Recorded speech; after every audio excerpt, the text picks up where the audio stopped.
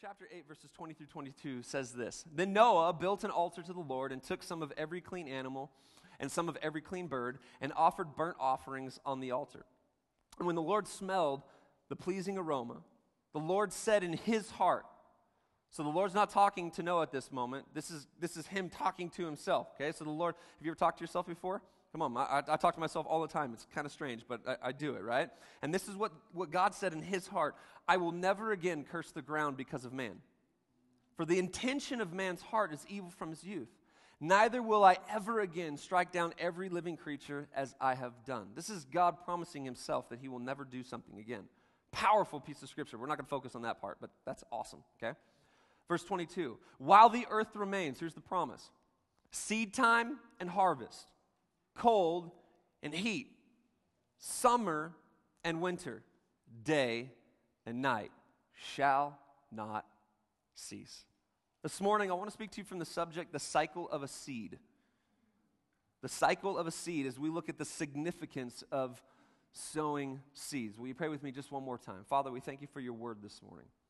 We thank you that it's alive, that it's powerful, that it's active, that has the ability to transform us. Your word is a seed, and when planted in the soil of our hearts, can take root and grow.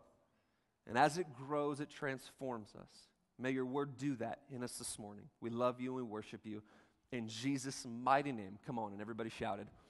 Amen. Show of hands, little just kind of personal inside look. How many of you would be like me and you would say that you're impatient? Or am I impatient? Wow, okay, awesome. We got an impatient church. That's scary. Okay. I really hope the 11 a.m. is all of our patient people. Maybe that's why you're here at 9, right? Just want to get this day over with. Oh, shoot. All right. All the patient people. There's like 5 of you now, right? If you are patient, raise your hand. Just the patient people. Okay. Welcome. It's good to have you here. You are outnumbered. I would consider myself a pretty impatient person. If my wife were here, she would agree. Maybe our team would agree with that as well. I don't know what it is. It's my personality. It's kind of the way that God's made me. But I don't use that as an excuse to not discipline that part of me, right? Because how many of you know us impatient people, we have to really work hard at being like somewhat patient, okay? And that matters when it comes to seeds. It really does. I don't know if you were like me, but when I was a kid, I got to do a science project as a young kid. Probably one of the best science projects I've ever done, and that is a styrofoam cup, dirt, and a lima bean. Who knows what I'm talking about? All right? I think we've even done that in our kids' ministry here. And I remember this moment because, one, it highlighted how impatient I am, but then it taught me a principle that I still appreciate so much. And even to this day, as I think about that illustration, it does a lot in my mind and my heart. But I remember as a kid getting this styrofoam cup that I would put dirt into, and then we put the lima bean in the dirt, and then we would bring that styrofoam cup home, and you would put it in the windowsill, and you would water it, and you would hope that sun gets to it. We lived in Seattle at that time, so it just took a lot longer to grow because there is no sun. The Lord doesn't put sun there, and so he puts rain in Seattle. But eventually, after a while and great degrees of impatience, I remember I'd find myself running to my mom. Mom, when's this thing going to grow? You ever been there before? When is this seed going to sprout? And it felt like for an impatient person, a minute feels like an hour feels like a month feels like an eternity. That's how impatience works, right? And that's what it felt like, this long period of time. And then one day, you remember this? You would walk up to the styrofoam cup, and there's just a little tiny guy right out the top of it. And I was psyched about it. Like, I was so pumped. My lima bean is growing. I ran to my mom. Mom, look, it's growing. My bean, it's growing. Is it going to be a tree? No, son, we're just going to throw it away. But okay. While the earth remains, seed time and harvest. Cold and heat, summer and winter. I learned during that particular science project there is a lot more happening underneath the surface of that dirt-filled cup. As a kid, the bean was planted, and then one day it was poking its little head out of the dirt. I didn't think much about it It just did its thing. As I grew and I learned a bit more, I realized that there is a lot more to the process, that there is actually a cycle to the life of a seed. There is a cycle to the life of a seed. The interesting thing is that the Bible deals with this issue as well. Seeds in the Bible are actually very important for us to understand and very much worth a bit of study and concentration, as weird as that may sound. The Bible talks a lot about seeds. Everybody shout seeds. And more importantly, the Bible talks a lot about the cycle of a seed. And so that's what I want to deal with this morning. I want to take a look at what we learned from the Bible about the cycle of a seed and how it applies to our lives naturally, spiritually, and practically this morning as we prepare for our motion offering. I want to look at 4 moments that we must understand in the cycle of a seed, and every single one of these moments is found contained within Scripture. That's what I love about this book, the Bible. Come on, somebody. That it's got everything that we need for life and faith and diligence and process and the journey that we're on, and every single one of these, that's why we got a lot of Scripture this morning, is found right here in Scripture. And so my encouragement to you is I want to ask you to open your heart, open your mind this morning as we dig into the cycle of a seed. 4 moments we must understand in the cycle of a seed. Every shout number 1. Number 1, the first thing we need to know is that a seed must be sown. Seed must be sown. Matthew chapter 13, 1 through 3. That same day, Jesus went out of the house and sat beside the sea. Come on, anybody want to be on the beach this morning? And great crowds gathered about him. So that he got into a boat and sat down, and the whole crowd stood on the beach. And he told them many things in parables, saying, this is how he began his parable, a sower went out to what? A sower went out to sow. Why would Jesus tell us that? Because for many of us, it's kind of like a duh moment. But it's actually very important. Jesus wanted us to know this. He needed us to, he wasn't flippant with his words and his parables and the stories that he told. He wanted us to know a sower went out to sow. Why? Because a seed must be sown. See, the parable that would follow has no purpose if the main character of that parable simply didn't exist. If we launched into the middle of the process, then we have no idea how this has taken place. Why? Because the sowing is so important. Listen, there is no story without the sower. Did you hear that this morning? There is no story without the sower. You see, the power is not in the seed, it's in the sowing. A seed has the opportunity to be a seed only if it's sown. Come on, church, did you hear me this morning? A seed only has the opportunity to be a seed and to do everything that a seed is supposed to do only if it's what? Sown. It's one thing to have a seed. It's one thing to bring home a lima bean. It's another thing to bring home a lima bean in a cup of dirt. See, the seed has to be sown. It has to be sown. Our motion offering this morning is not about seeds, listen, as much as it's about sowers. See, this was Paul's greatest point as he spoke to his church in Corinth. 2 Corinthians chapter 9, verses 6 through 7. The point is this: whoever sows sparingly will also reap sparingly, and whoever sows bountifully will also reap bountifully. Each one must give as he's decided in his heart, not reluctantly or under compulsion, for God loves what? A cheerful giver, or a great way to put this is a cheerful sower. See, this affects really how we approach any moment where we are being called to sow something. This morning, or many other moments that we have in our life. Let move it beyond just our motion offering this morning, but any moment that we have to sow something.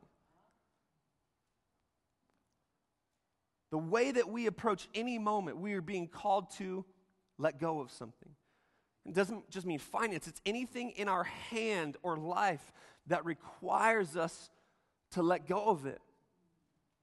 Come on, maybe we've got some parents in here this morning who are starting to let go of their teenagers as they move to college. You're sowing a seed. Hopefully we've done everything that we can to make sure that that seed is ready to be sown.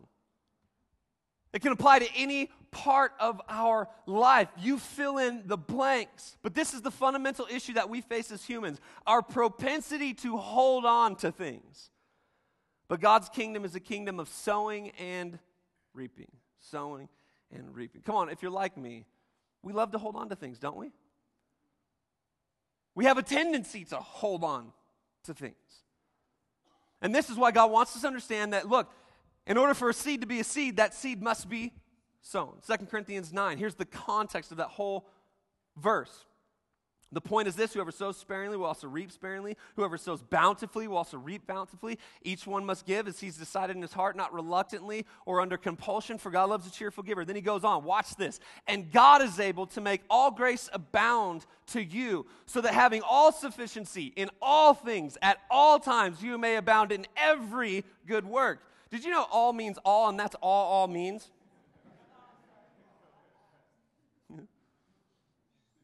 That's good right there.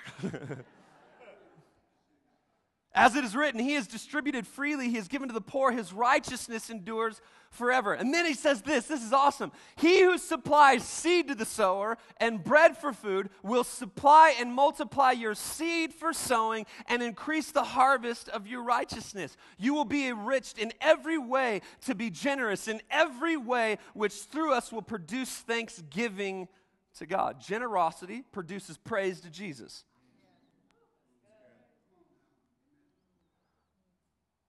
You see, the seed has never really been the issue. It's always been about the sower. Moments like this, the one before us today, it's about creating a culture and a pattern in our lives and a pattern of our church, one that is of excitement and anticipation as we sow what God has ultimately provided for each and every single one of us. So the first part of a seed cycle is a seed must be, come on, shout it out. Seed must be sown. Number two, ever shout number two. A seed must yield. A seed must yield. John chapter 12, 20 through 26. This has rocked my life this past 2 months. Now, among those who went up to worship at the feast were some Greeks. So these came to Philip, who was from Bethsaida in Galilee, and asked him, "Sir, we wish to see Jesus." Philip went and told Andrew. Andrew and Philip went and told Jesus. And Jesus answered them, "The hour has come for the Son of Man to be glorified." Interestingly enough, right there, we're getting ready this next week coming up to start looking towards Easter. The road to the cross, the grave, the tomb, the resurrection, right? Next week we start this journey. And this is what Jesus is saying. It's begun. It's time to start this journey to his ultimate destiny. Truly, truly, verse 24, truly, truly, I say to you, unless a grain of wheat falls into the earth and what? Dies.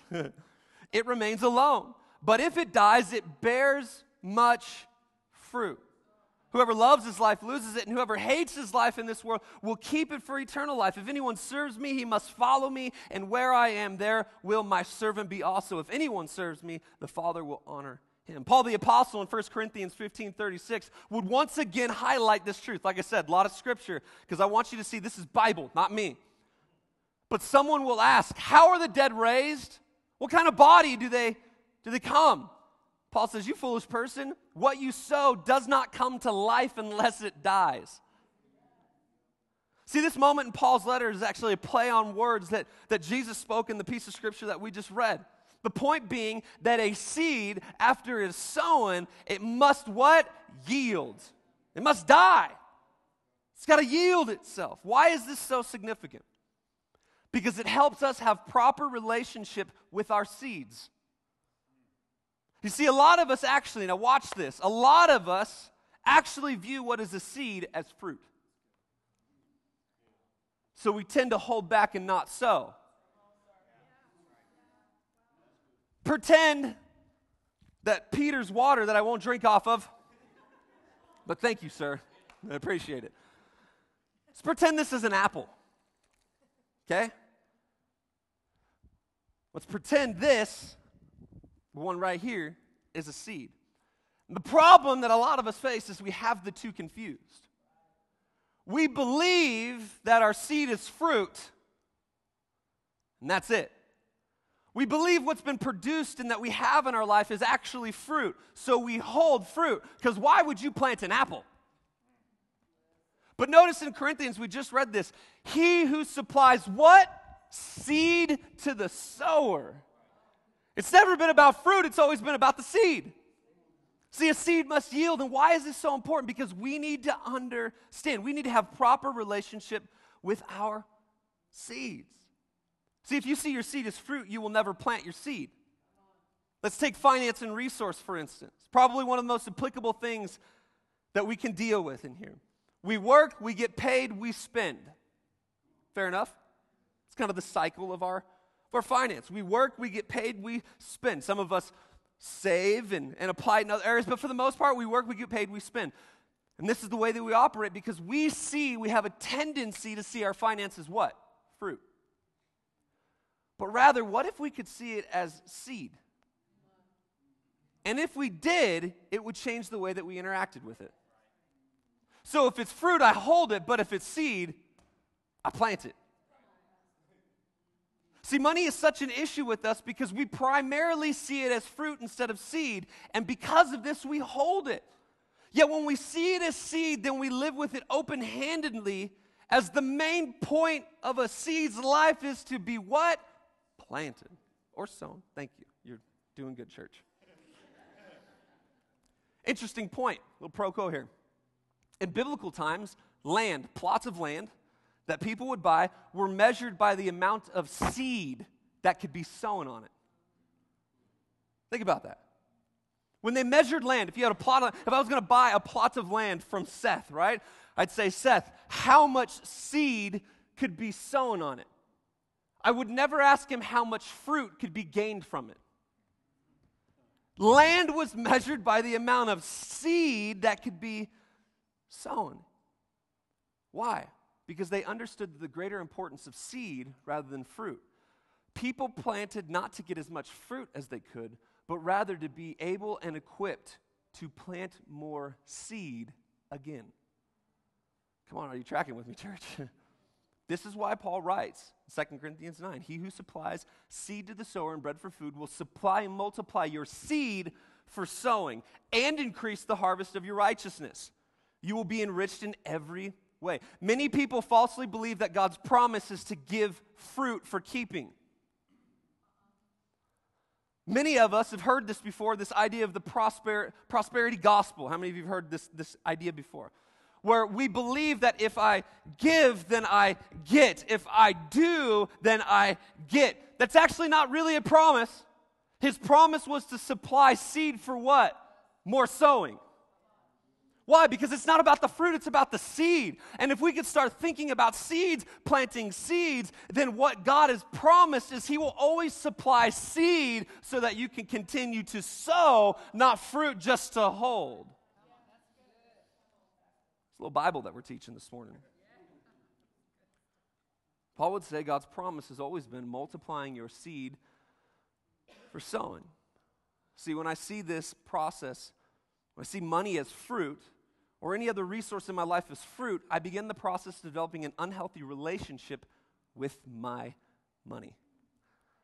When I see it as seed, then I have no problem planting and allowing it to die, to yield itself. Erica and I, we've been planning for a while what it is that we're going to give. There's actual money in these for me and my wife. And she said, Jason, make sure that you take our motion offering this morning so that we can put it in. And I want to be just really real. Can I be just a human being with you? Remember, I'm a Christ follower before I'm anything else. Okay? This hurts us this year. Because if you're like me, you can see 1,000,001 other things that you can do. Right? We came to this moment, if I'm really honest. We got a third child on the way. We live in a tiny house. So we're trying to buy a new one and sell and do all these different things and be strategic about our finances and everything like that. And I would be lying to you if I didn't say there was this moment where Erica and I had a conversation and said, couldn't we just half it? We entertained the thought. You ever done that before? Just being honest with you. And I was sitting in my office one day, listening to that song that we just sang, weeping like a baby. Don't know why. I've been emotional lately. Maybe it's because I got a second girl on the way. Who knows? Erica's passing all of her estrogen onto me. subconsciously. Make him like pink. I'm sitting in my office, and I felt God just ministering to my heart. And I got in my car, and I drove home as fast as I possibly could. I came barging through the door like Kramer. And I said, no. She knew exactly what I was talking about. I said, we've got to give what we've planned to give. It is seed, not fruit. We made our declaration in that moment, and we're trusting God with it. Why? Because I don't want to have an unhealthy relationship with that which God has provided in my life. Does it own me, or do I own it? Open-handed. It's the way that I do it. It's the way that we do life. Why? Because this is just on loan, baby. This is ultimately God's. And he said, okay, I'm going to give it to you, not to have, but to hold. So that in the right season, you can plant, so that you can sow, and you can reap. The resource that we have is on loan from God. Watch this, Ecclesiastes chapter 11, verse 4. He who observes the wind will not sow, and he who regards the clouds will not reap. Why? Because we're so concerned about the external forces around us. Ecclesiastes chapter 11, verse 4 says, there's never going to be an opportune time to sow and reap. But he who does it will never do it. He who looks at these things will never do it. So we've got to be the type of people that understand that a seed must be sown, a seed must yield. Come on, everybody shout number 3. Come on, everybody shout number 3. A seed must grow. This is the part everybody loves. We hate the first two parts. We like the grow part. Mark chapter 4, 26 through 28. And he said, the kingdom of God is if a man should scatter seed on the ground. He sleeps and rises night and day, and the seed sprouts and grows. He knows not how. The earth, watch this. Listen to the language being used. Listen to the words. The earth produces by itself first the blade, then the ear, then the full grain in the ear. This is so important for us to understand because many of us fail to realize the relationship between soil and seed. Seeds carry the design, but soil determines the development. Did you hear that this morning? Seeds carry the design, but soil determines the development. Many of us have been casting our seeds wherever they may be, whatever they may be, upon soil that does not have the ability to see and help that seed grow. You fill in the blanks. Maybe it's the wrong relational soil, the wrong financial soil, the wrong job soil. Maybe you've been casting seed on soil that is judgmental and fear-laden and bitter, unforgiving, expecting to receive something good from it. But you got to understand that the seed doesn't matter. It's the soil that produces it. It's the soil that produces it. So you can cast good seed. Oh, come on, somebody. You could be in a relationship, and the soil of that relationship is built on bitterness and hatred and frustration, and you can be tossing seed of your relationship on that, hoping that it's going to turn into something else. But I want to tell you something. It's soil that determines the growth, not the seed. The seed's benign in all of this. You got to have good soil. You got to have good soil. See, if our seed is cast upon improper soil, it will not grow. Now let's just take it a little bit deep. Can we do some surgery this morning? This also speaks to the soil of our hearts. Mark chapter 4, verses 1 through 9. Here's more seed and soil. Again, he began to teach beside the sea, and a very large crowd gathered about him, so that he got into a boat and sat in it on the sea. And the whole crowd was beside the sea on the land. And he was teaching them many things in parables. And in his teaching, he said to them, listen, behold, the sower went out to sow. And as he sowed, some seed fell among the path, and the birds came and devoured it. Other seed fell on rocky ground, where it did not have much soil, and immediately it sprang up, since it had no depth of soil. And when the sun rose, it was scorched, and since it had no root, it withered away. Other seed fell among thorns, and the thorns grew up and choked it, and it yielded no grain. And other seeds fell into good soil. Everybody shout good soil. Come on, everybody shout good soil. It fell into good soil and produced grain, growing up and increasing and yielding 30-fold and 60-fold and 100-fold. And he said, he who has ears to hear, let him hear.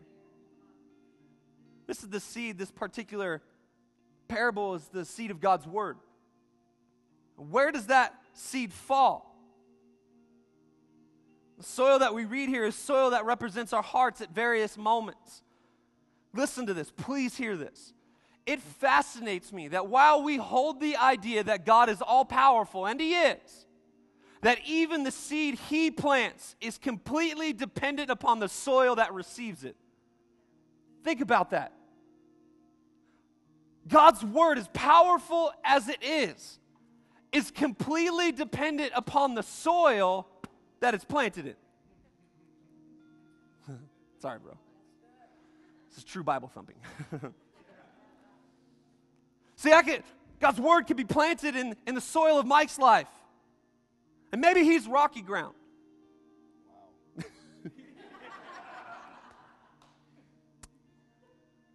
And so while it can take a little bit of root, it doesn't take full root. Right? Maybe Joe over here, maybe she is good soil. Because she is good soil. She's awesome soil, actually. She's way better than that soil over there. So God's word planted in her produces fruit. But again, maybe we come over and the soil's planted on the path.